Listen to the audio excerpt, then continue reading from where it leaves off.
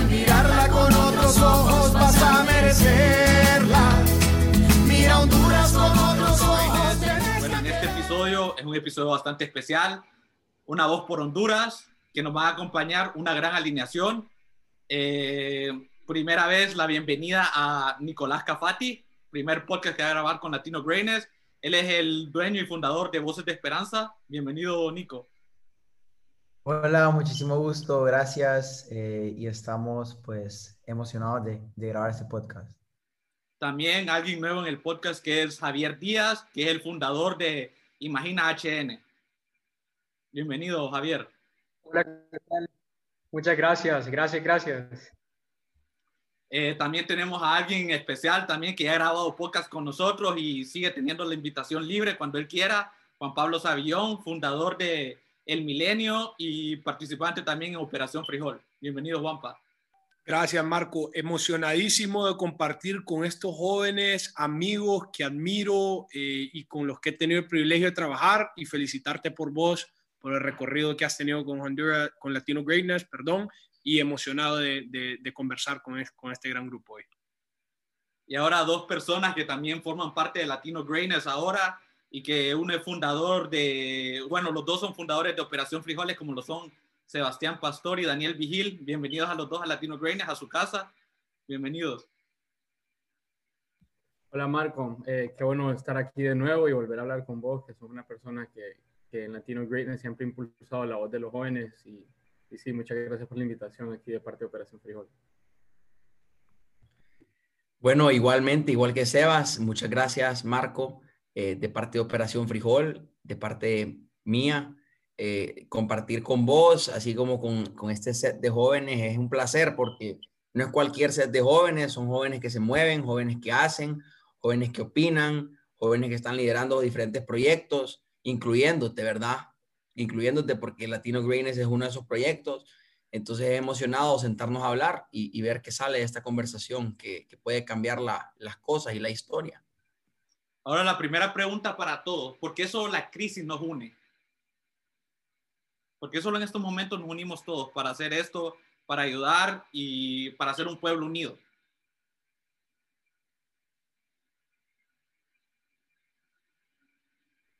Bueno, me voy a atrever a responder esta compleja incógnita, Marco. Yo te digo, yo estudié ciencias políticas porque me apasiona la organización humana y creo que la empatía y la solidaridad son de los pocos valores que creo que nos unen como nación, como hondureños. Y creo que esta situación que tiene a nuestro país, especialmente a los más necesitados, en una posición de vulnerabilidad, nos logra sacar lo mejor en cuanto a solidaridad y empatía. Se ha discutido mucho esta frase, el pueblo salva al pueblo. Me gusta como grito de batalla, pero más allá de eso, quiero que el pueblo salve al pueblo de una manera más sistemática y que sostenga esa solidaridad y empatía que sentíamos en esta crisis. Te voy a dar un ejemplo. A mí me gustaría que nosotros mantuviéramos este ímpetu, este deseo de ayudar desde nuestra propia trinchera, no solo cuando venga un huracán, sino que cuando hay que ir a las urnas, sino que cuando queremos hacer emprendimientos sociales, sino que cuando se coordinan voluntariados o se coordinan iniciativas sostenibles para sacar a las personas que puedan salir de la pobreza, que puedan sobrepasar sus barreras que les impiden convertirse en personas de éxito. Ese es el llamado que yo le quiero hacer a todos los jóvenes hondureños que nos están escuchando ahorita, que la solidaridad y la empatía no solo sea algo de este huracán, pero que ya comencemos a buscar mejoras sistemáticas, porque la realidad es que al final del día está muy bien que este sea nuestro llamado de batalla, pero al final del día hay un Estado que tiene como responsabilidad protegernos, y para que lleguemos a ese punto en el que nosotros podamos confiar en el Estado, nosotros nos tenemos que involucrar. Bueno, me gustaría agregar a lo que dijo Juan Pablo, lo cual estoy con completo acuerdo desde un punto de vista ya más estratégico y de comunicación.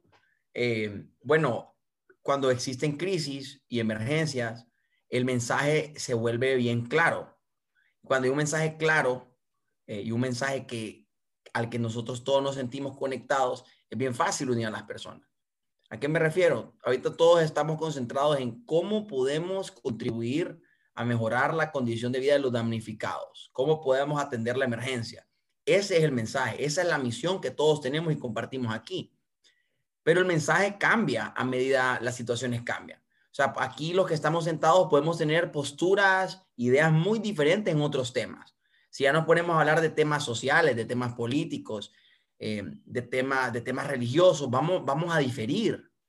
Pero cuando existe una emergencia, una crisis, existe solo un tema en el cual probablemente el 95% de las personas van a estar de acuerdo, ¿verdad? El 95% de las personas van a decir, sí, hay que movernos por salvar Honduras, hay que movernos para ser solidarios, ser empáticos. Entonces, ya esto es una respuesta un poco más pragmática. El mensaje es un mensaje mucho más fácil de atender para todo mundo, pero si quiero agregar el asterisco importante, ahí es donde se requiere un liderazgo importante que sepa usar ese mensaje, que sepa ponerlo afuera, que sepa comunicarlo de manera eficiente. O sea, no es así nomás de que existe una crisis y porque hay una crisis, cualquier persona puede tratar de unir a la gente. Se tiene que pensar bien cuál es ese mensaje. Bueno, ya lo ha tocado Juanpa, lo del solo el pueblo salva al pueblo. Ese es un mensaje orgánico que ha salido de las entrañas del pueblo, pues, de la entraña de la gente que está ayudando. Entonces, la gente está como queriendo nadar hacia ese mensaje. Si alguien quiere venir a cambiarlo con otro mensaje de unidad, tal vez no va a funcionar. Entonces, más como desde ese punto de vista, hay que saber reconocer cuáles son las comunicaciones y los mensajes correctos para poder liderar grandes movimientos. Respondiendo a tu pregunta, Marco, ¿por qué no es una crisis? Yo siento que es también por la situación política y social que hemos vivido como hondureños, porque los líderes que supuestamente nuestros gobernantes, que son los que tienen que tomar las decisiones por nuestro país, porque son los administradores del pueblo hondureño, han tomado una postura bastante fría. Y en parte es bonito ver cómo los jóvenes cada vez más estamos tomando ese ímpetu por ayudar y tomar las decisiones nuestros. Tal vez antes se decía que había que construir una gran carrera para llegar a ser diputado, para poder tomar decisiones. Y ahora vemos jóvenes que ingresan a voluntariados, como todos los que estamos aquí integrados, que hay personas de los equipos que tienen 15 años, que tienen 13 años y ya están tomando decisiones. Entonces podemos ver de que es una reacción a una acción tardía de parte de nuestros gobernantes, que hemos estado sumergidos en grandes crisis y que lo vemos ahora, cosas que se pudieron haber evitado con la pandemia, con el COVID, y cosas que también se pudieron haber evitado con lo que era la tormenta tropical ETA, si los gobernantes hubieran tomado una decisión más temprana, porque al final la vida humana depende mucho del tiempo. No podemos nosotros quedarnos con los brazos cruzados, y el pueblo vino y dijo, no nos vamos a quedar con los brazos cruzados si nuestros gobernantes no toman acción. Entonces, si ellos no toman acción, nos queda a nosotros. Nosotros, desde nuestras trincheras, como mencionaron, desde diferentes puntos de vista, desde miembros de iglesias, empresas privadas, ciudadanos, voluntarios, jóvenes, estamos tomando las decisiones por los nuestros. Porque al final, como decía Juan, solo el pueblo salva el pueblo. Pero ha sido más como una reacción. Como vos ya sabías, como vos mencionaste, que no podíamos depender del gobierno, que solo el pueblo salva al pueblo. Es bien interesante lo que todos hicimos. Por ejemplo, voy a poner el ejemplo de Operación ETA. Ustedes no se quedaron de brazos cruzados. Sabía que el gobierno no nos iba a salvar de esta. Lograron llegar a ser la fundación que más recaudó en GoFundMe para salvar a esas personas. ¿No creen que es hora de tomar ya el control por decir así, del gobierno ahora los jóvenes? Yo creo que más que reemplazar a los gobernantes, es un poco más tema de reemplazar la manera en la que se gobierna y la manera en la que vemos un gobierno nosotros. Creo que no está fuera de nuestra imaginación vivir en un mundo donde la gente tiene más control, vivir en un mundo donde los empresarios tienen más control, o la sociedad privada, la sociedad civil. Creo que con el mundo digital que nosotros manejamos y que prácticamente somos uno con el mundo digital, no está fuera de la imaginación volvernos como los países en Europa, los países desarrollados en el norte de Europa, que ya la gente básicamente se gobierna sola o tiene lo que le llaman ellos digital government, y la gente ya tiene un poco más de acción y un poco más de poder, y ya es una democracia real. No es una democracia que vos escoges a las personas que pensás que van a tomar las mejores decisiones para vos, sino es que en el día del día el ciudadano está más involucrado. Yo creo que la cierta irreverencia, como decía Javier, que han tenido los gobernantes históricamente en Honduras, nos han creado a nosotros como los war children o como los niños de guerra, que con igual irreverencia hacia el poder que tiene un gobierno, vamos a reaccionar de manera que nosotros nos levantamos diciendo todos los días, bueno, si queremos que las cosas salgan bien, hay que hacerlas nosotros. Y respondiendo a tu pregunta, la verdad es que creo que, bueno, respondiendo a las dos últimas preguntas, hablaste de que solo nos unimos en la crisis y ahorita de que si los jóvenes deberíamos de tomar pues más protagonismo en cuanto a la toma de decisiones a nivel nacional.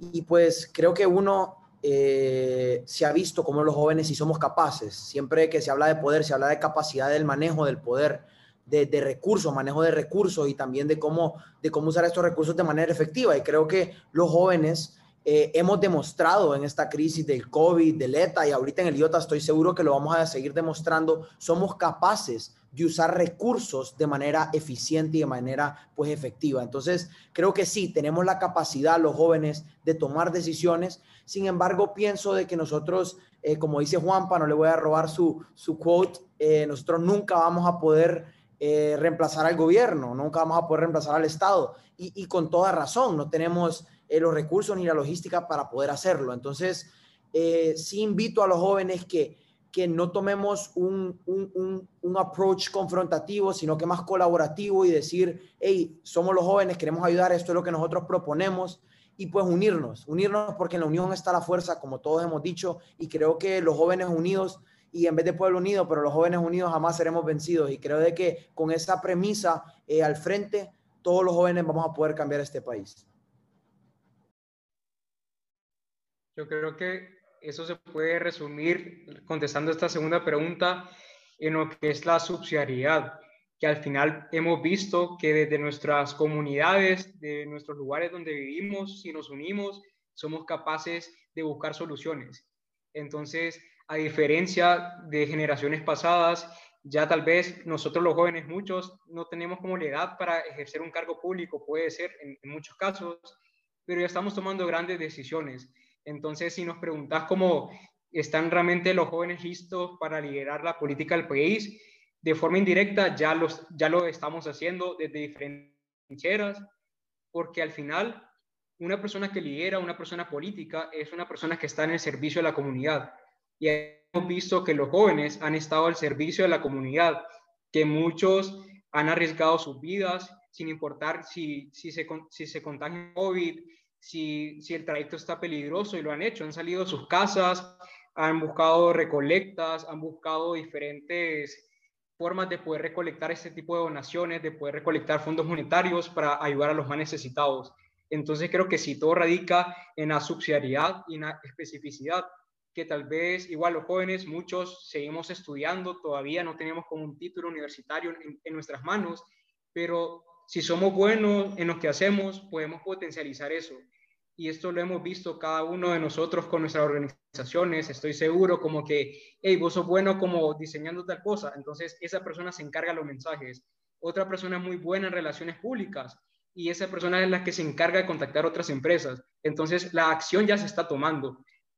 Tal vez no de una forma directa, pero sí ya somos los jóvenes que estamos realizando una gran acción por nuestro país que tanto lo necesitaba.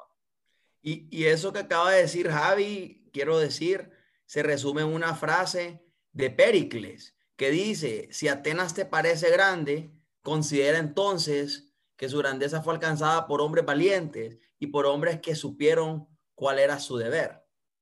Entonces, de eso se trata. Uno reconoce cómo puede servir. No todos podemos servir igual. Somos diferentes, tenemos habilidades distintas, pero todas esas habilidades se pueden poner al servicio del país, del mundo, de tu comunidad, de tu colonia, de tu casa. Y ahí entra lo que dice Javi, pues.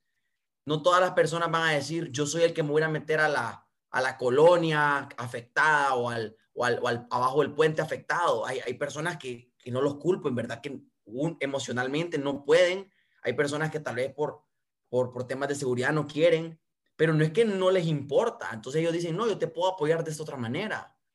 Te puedo apoyar con temas de redes sociales, diseño gráfico, con temas de logística, con temas de hacer llamadas de relaciones públicas. Y todo eso es parte del proceso de hacer un mejor país. Todas esas diferentes personas reconociendo su labor, ¿verdad? Yo te lo he dicho antes a vos, Marco, en otro podcast. Eso es Marco Vázquez reconociendo un día, voy a hacer un podcast porque yo así quiero servir a Honduras. Quiero darle voz a otras personas. ¿Me entendés? Eso fue lo que hizo Javi Díaz cuando fundó Da Brief o Imagina, Juan Pasavillón con El Milenio, Nico Cafati con Voces de Esperanza, Sebas Pastor y tu servidor con Operación Frijol y todas las demás personas con sus organizaciones que son distintas, aunque algunas sean, sí, las dos son altruistas, tienen temas distintos. Nico abarca cosas que nosotros no abarcamos y El Milenio abarca cosas que Da Brief no abarca y Da Brief abarca cosas que El Milenio no abarca. De eso se trata, que todos abarquemos un pedazo y que al final abarquemos todo el país. Me parece, y quiero agregar un poco a lo que dijo Daniel ahorita, que pues cabe darle mérito a Operación Frijol en este caso por unir a tantas organizaciones, porque, o sea, si nos ponemos a pensar, si cada organización estuviera por su lado, no hubiéramos recaudado esa cantidad de dinero. Si cada organización estuviera por su lado, no hubiéramos llegado a tantas comunidades, a tantos albergues, a tener la logística que se tiene alrededor del país, no solo en San Pedro Sula o en Tegucigalpa. Entonces siento de que esa unión y como dijeron Javier y Daniel, usando cada quien sus habilidades, porque cada quien sirve de diferente manera, cada quien es bueno para diferentes cosas. Usando esto, pues en realidad podemos poner nuestros dones hasta cierto punto al servicio de nuestro país.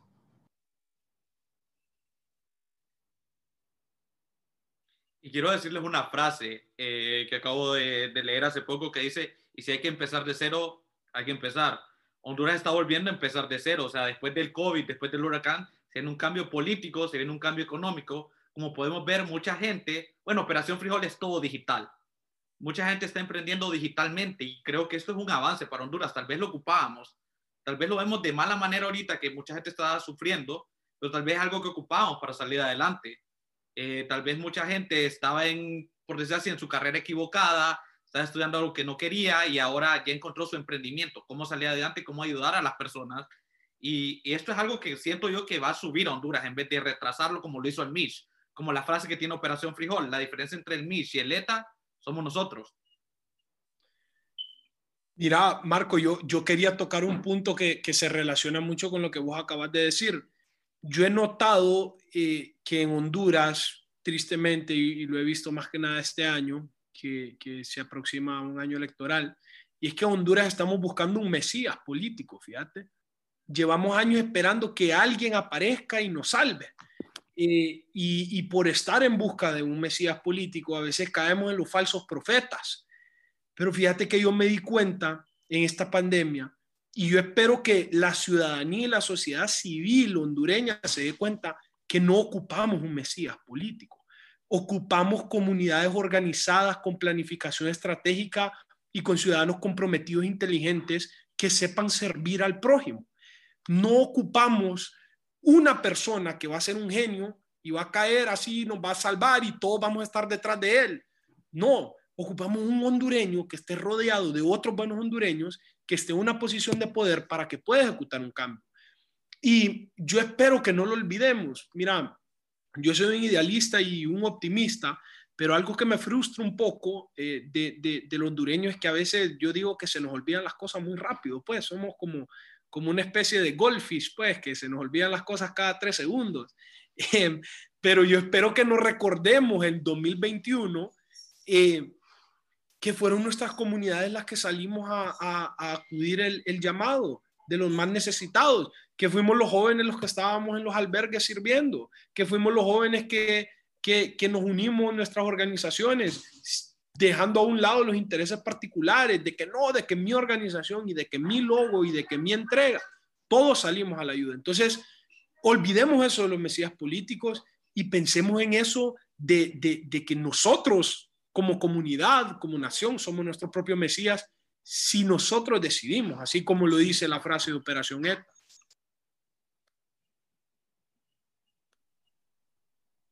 Marco, la verdad, con eso que comentaban, y es cierto, ¿qué es lo que nos diferencia con esta crisis del ETA, con la crisis que tuvimos con el Mitch? Y son dos cosas. Uno, son nosotros los jóvenes, y el segundo es la tecnología. De ahí se mantiene igual. La postura de los gobernantes, la realidad, nuestra realidad económica, social, todo se mantiene casi igual. Pero esas son esas dos cosas que nos diferencian.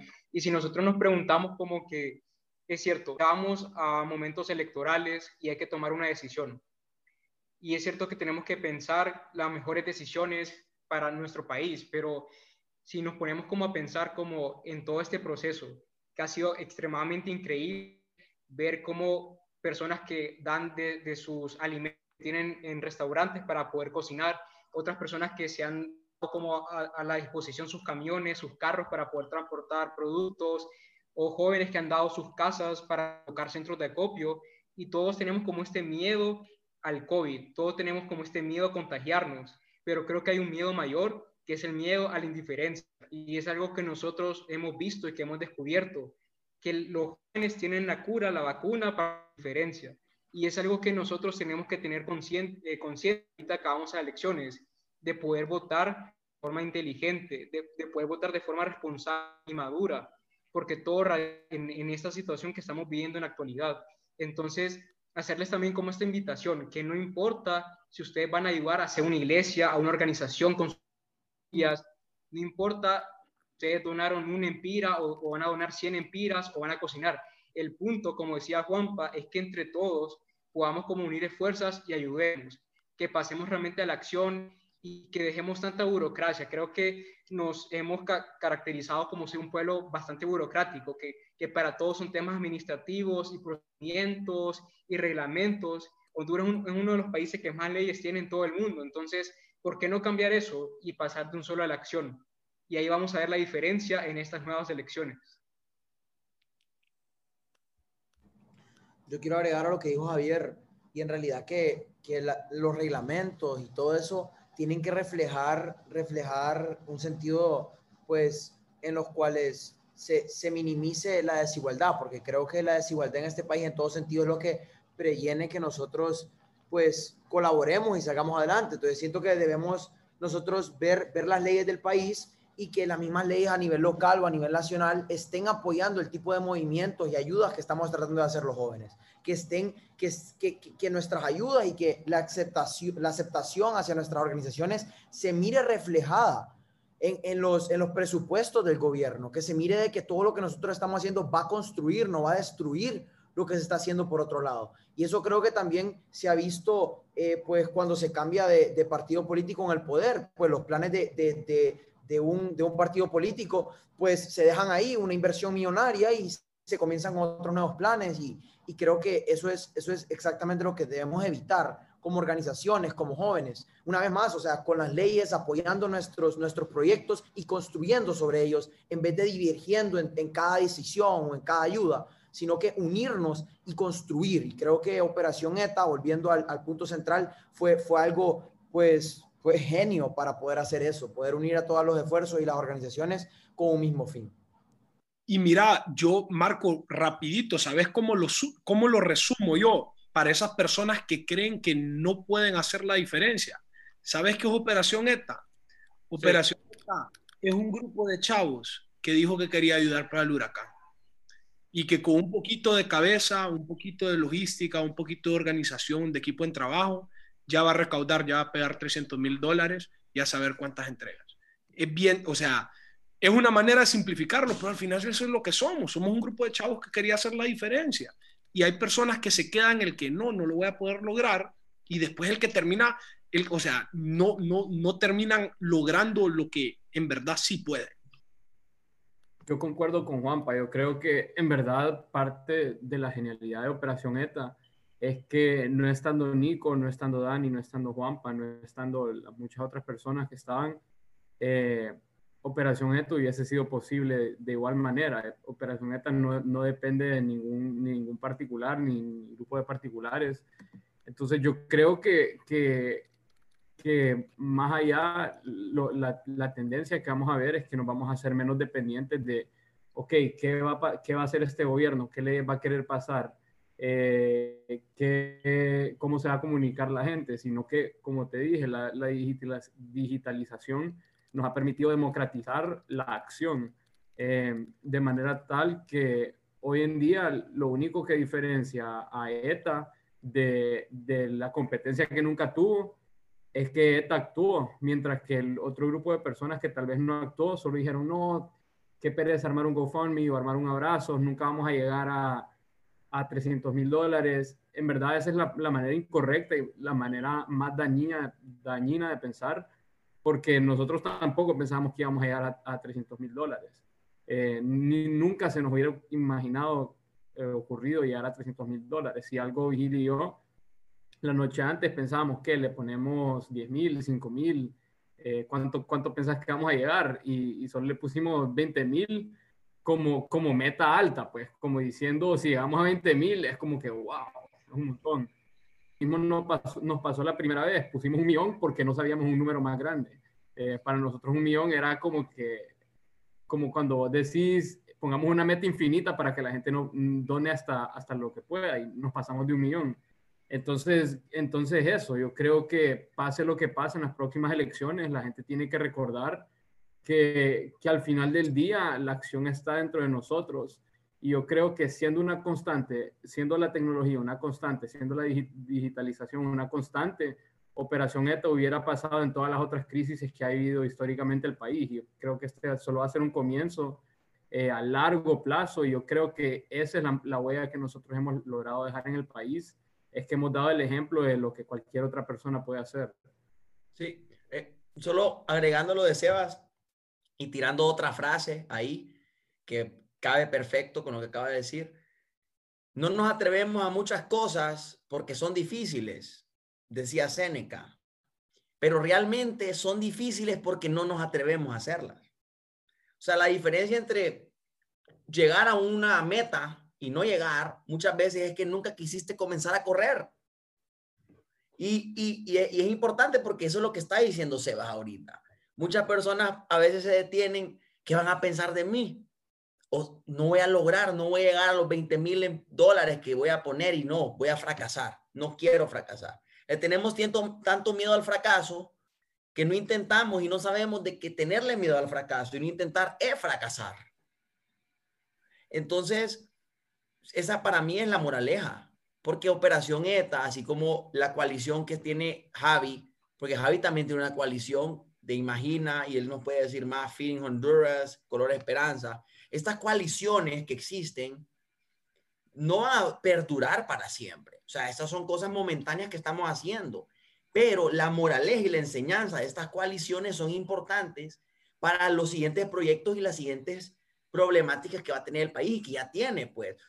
El otro día le dije a alguien, Operación ETA, no Operación ETA, el huracán ETA y ahora el huracán Iota, nos vino a paralizar todo, así como la pandemia, pero eso no significa que no tenemos todos los demás problemas. Ya decía Nico, la desigualdad. Yo le agrego la pobreza, ¿verdad? Le agregamos el hambre, le agregamos todos estos otros problemas que son problemas sistemáticos de años. Entonces, al final del día, si queremos solucionar esos problemas, así como estamos tratando de solucionar solo alguien va a tener que atreverse y decir, lo vamos a hacer. Y si fracaso, fracaso. Pero se tiene que atrever, se tiene que alguien lanzar de cabeza y decir, yo voy a tratar con un grupo de personas de solucionar este problema. Yo quiero decir también una frase, ya que Dani tiene tantas frases buenas y creo que no me puedo quedar con esta, y es que un amigo, Juan José, una vez me dijo, Nico, tu meta es demasiado grande y se mira imposible hasta que vos la comparás con la meta de alguien más o la comparás con algo más. Todos tus problemas son grandes hasta que los comparás con un problema más grande. Y es lo mismo. Nosotros aquí nos enfrentamos con un problema inmenso. O sea, estás hablando de no un huracán que dicen que fue peor que el Mitch, sino que de 2 huracanes que va a estar sufriendo nuestro país. Y encima de eso, el COVID, que ya de por sí, se redujo la economía como por un 6-7% según el Banco Central, una cosa así. Estás hablando de varios impactos, o sea, un problema inmenso. Pero ahora, del mismo tamaño del problema, es las iniciativas que están naciendo, si te estás fijando en eso. Y eso es lo que dice Daniel, eso es lo que dice Javier, eso es lo que dice Sebastián y Juanpa. O sea, que nosotros tenemos que ver las cosas a medida de lo que está pasando. O sea, si vos ves un problema grande, tenés que unir con un montón de gente, organizarte y tratarlo como tal. Entonces, de esta manera, si nosotros vemos cada uno de los problemas que enfrenta Honduras, a la hora de la hora, los problemas no van a ser grandes, no van a ser imposibles. ¿Por qué? Porque siempre va a haber un problema que cuesta más solventar. Siempre va a haber un problema que te ponga más obstáculos en el camino. Y si nosotros vemos cada uno de estos problemas de manera individual y les ponemos un foco encima y nos unimos y todos construimos, como he estado diciendo todo el podcast, no vamos contra la corriente, sino que cada quien construye sobre lo que es el otro, vamos a poder en realidad pues solventar todos estos problemas del país y pues si Dios quiere ver un Honduras mucho mejor en el futuro. Y diciendo lo que dice, lo que dice Vigil, o sea, no tenemos miedo a empezar, tenemos miedo a lo que la gente diga, porque nosotros vivimos bastante de la gente, por lo menos Operación Frijol, si esa persona, la primera persona, no hubiera donado, te apuesto que las demás personas no hubieran donado. O sea, esto se siguió dando, llegaron a los 300,000, ¿por qué? Porque más personas siguieron donando y así fue llegando hasta famosos, que vi que Cara de Levin lo compartió. Pero dependemos bastante de la persona y lo bueno es que empezamos desde pequeño y eso es lo que nosotros tenemos miedo. No tenemos, creo que nuestro más grande miedo no es empezar, sino lo que la gente va a decir. Tenemos miedo a empezar de pequeño. Me lo puede confirmar Juan Pablo Savillón, que empezó el milenio, que me dijo que tenía miedo de iniciarlo. Igual Javier cuando empezó Imagina y empezó The Brief. Igual me lo pueden confirmar los de Operación Frijoles, si no tuvieron ese miedo de poner 5,000 porque no creyeron que podían llegar a 300,000. Sí, bueno, era el comentario que te quería compartir. Y es que yo siento que muchas veces tenemos como este miedo, pero eso sí, quería como compartirlos con todos los que nos están escuchando. Y créanme que es más que suficiente una sola sonrisa que ustedes puedan sacarle a una persona que está padeciendo un mal momento, una ayuda, una misa, un par de zapatos, una bolsa de frijoles para cenar ese día, es más que suficiente, porque muchas veces escuchamos que nos dicen como que, es que la verdad yo no quise ayudar porque me dio, porque solo tenía como esta bolsa de harina, o no, la verdad no quise ayudar porque no tenía cómo darte más cosas, solo tenía 100 empiras, pero al final son esas pequeñas cosas, como mencionan ustedes, que al final como que te conmueven y hacen que otras personas puedan donar, como dicen, como que una casa no se construye de un solo, sino que se va construyendo ladrillo por ladrillo, y que tampoco no importa las trincheras del cual lo hagamos. Si nosotros, por ejemplo, ya somos parte de una iglesia o que vemos que nuestros vecinos ya están organizando algo y tal vez es algo como súper pequeño, pero esa ayuda cuenta. Y esto porque estoy seguro que aquí todos que están en este podcast también han podido vivir y han podido estar en estos albergues y viendo estas personas que de la noche a la mañana primero se contagian sus familiares y mueren de COVID, luego pierden su trabajo porque tenemos una gran crisis económica y ahora pierden sus hogares. Y la verdad, ellos ver cómo viven el día al día. Ellos solo ahorita se preocupan por qué voy a comer, qué le voy a dar a mis hijos, cómo voy a conseguir leche para sus pepes, dónde voy a dormir el día de hoy. Y no hay una esperanza que va a pasar el día de mañana. Y es algo curioso, la verdad. Y yo por eso siempre digo de que todo lo malo siempre tiene algo positivo y lo tenemos que ver. Si ustedes se preguntan de Centroamérica, ¿cuál ha sido uno de los países que ha tenido una historia más pacifista? Y uno de los países que ha tenido una historia más tranquila porque el pueblo era vivido, era Honduras. Y tal vez ocupábamos tocar fondo, ocupábamos estas crisis para levantarnos. Así que depende de nosotros y no podemos decir como ese pueblo tranquilo de antes. Ahora es un pueblo liderado por jóvenes, liderado por la sociedad civil, por los particulares, que a través de sus trincheras y de lo que tienen, de lo que saben, están tomando decisiones. Y un comentario para todos los jóvenes: no esperen que sus papás, no esperen que los políticos, no esperen que sus alcaldes tomen decisiones, tomen a ustedes y van a ver de que con tal un amigo se le va a unir, después le va a contar a otro amigo y se va haciendo esa cadena, una cadena de esperanza que creo que es algo que nuestro país necesita en estos momentos. Agregando una última pieza a lo que dijo Javier, creo que no esperar a que ellos actúen sino también no esperar a que todo lo que nos dicen es cierto. El punto a que tus papás y las autoridades te digan la verdad absoluta, el contrapunto es que ellos son perfectos y que vivimos no sé, en Dinamarca. Y el punto, o sea, el punto claro es que no vivimos en Dinamarca, pues vivimos en Honduras. Entonces, claramente algo tiene que cambiar. Claramente ellos ya tienen su manera de hacer las cosas y probablemente no van a cambiar, si no estén en nosotros averiguar qué han hecho bien nuestros padres, qué han hecho bien autoridades en el pasado, qué ha funcionado, pero también averiguar qué es lo que tiene que cambiar y atrevernos a hacer ese cambio. Bueno, yo para cerrar, me gustaría hacerle el llamado a todos los jóvenes que nos escuchan y decirles que vayan y que hagan el próximo Operación Frijol, que vayan y hagan el próximo The Brief, que vayan y hagan el próximo Voces de Esperanza, que vayan a hacer el próximo Milenio, porque estamos presenciando el boom de la sociedad civil hondureña y está liderado por jóvenes. Y nosotros no podemos solos. Necesitamos más organizaciones para formar alianzas. Ocupamos llegar a esos vacíos que no han sido atendidos. Necesitamos más innovación, necesitamos más fuerza, más momentum. Y si vos estás escuchando esto y tenés un proyecto, hacelo.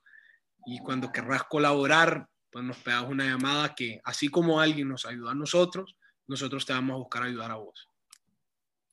Para lo que dice Juanpa, este es el mejor de los ejemplos.